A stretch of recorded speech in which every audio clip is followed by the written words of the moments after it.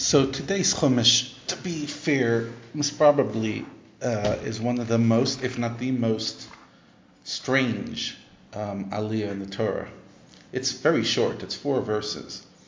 And just to give you context, Cain killed Abel, as we spoke, and then he had a child Chanoch, who had a child Irad, who had a child Mechuel, who had a child Metushael, who had a child Lemech, who was a sixth generation of Cain. And remember, we mentioned that in the seventh generation, after Cain sinned and killed his brother, Hashem said that a vengeance will happen. So the story goes, as the Torah says, that Lemech took 2 wives. One of them, her name was Ada, and one of them, her name was Tzila. Now, interesting, Rashi, who's the basic commentary, as we said, he quotes the opinion that the reason he had 2 wives was one was for pleasure and one was for child rearing. So basically, he sterilized one. He tried to, because as you'll see in a moment, he wasn't successful. The first attempt at family planning wasn't a smashing success. But what they would do at the time is that one would be sterilized and just there for pleasure, and the other one would be to have children. So Tzila was the pleasure, and Ada was the one just to have children. But what happens is that they both end up having children. Ada, who was the wife for children, has Yaval and Yuval, and Tzila ended up giving to 2 children, Tuval Cain and Naama, a daughter.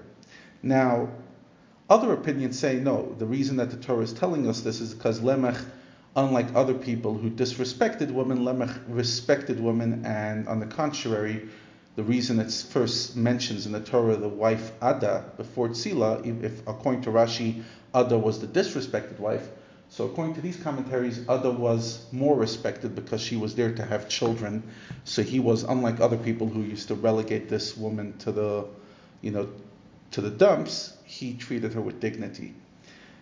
Now, their children, so we said Ada had Yaval, and Yaval was the first person he was the forerunner of all those who lived in tents and kept herds. Basically, he was a nomad living in different locations, new pastures.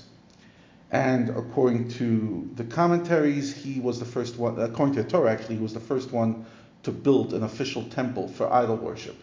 His brother Yuval was the forerunner of all those who play harp and flute.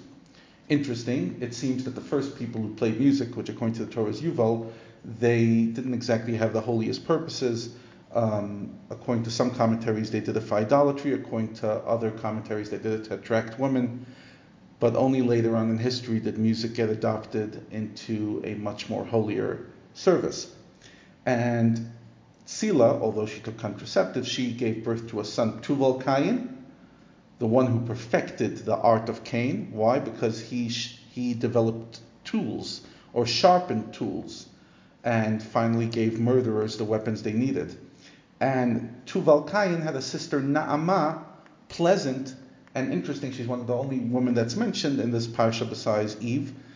And a big reason for that is because she's the one that marries Noah, and she becomes the mother of the new civilization, which is interesting because most people, when you ask them, according to the Torah, all human beings today, who are they descendants of? They'll say they're descendants of Adam and Eve's third child, who we're going to read about tomorrow, and that is Seth. But the truth is that we also come from Cain, because Naama was the daughter, the granddaughter of Cain, but she was a pleasant person. The name was pleasant. Naama has since been adopted. Many Jewish women have the name Naama, which means pleasant, and she became the matriarch of the new civilization and survived the flood together with her husband and sons. Now you have to ask yourself, why in the world is the Torah telling us this? This is like such a random piece of information, especially for 1600 years that are all packed into the Parsha Bereshis. This Parsha stuffs a lot of history into it because it just wants to move on to the flood and then move on to Avram and Yitzchak, which only happens 2,000 years after creation. So if we're stuffing a lot, like very little in 1600 years, why are you choosing to share this? So tomorrow we're going to read about the story how Lemech, this guy, ends up killing his great-grandfather Cain and avenges what God said that many generations later he'll die. But the reason his wife and his kids. So first of all, I actually started researching this morning various commentaries because I was always intrigued why the Torah chose to share this. So first and foremost, it's to give us the lineage of how Noah comes into this world and Noah's wife, etc. But that's still an empty detail. So I found a Malbim, who's a relatively modern commentator, lived about 150, 200 years ago, and he offers a very intriguing explanation of why the Torah chooses to share this.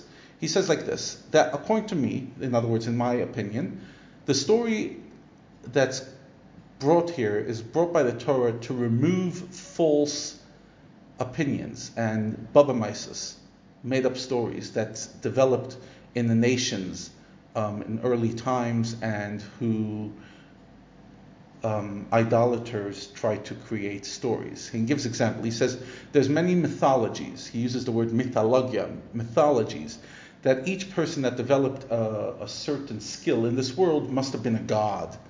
This god developed cattle. This god developed music. This god developed warfare and steel. And this god developed building cities and the running civilizations. Each one had various gods, and they used to honor these gods at various holidays that they made up.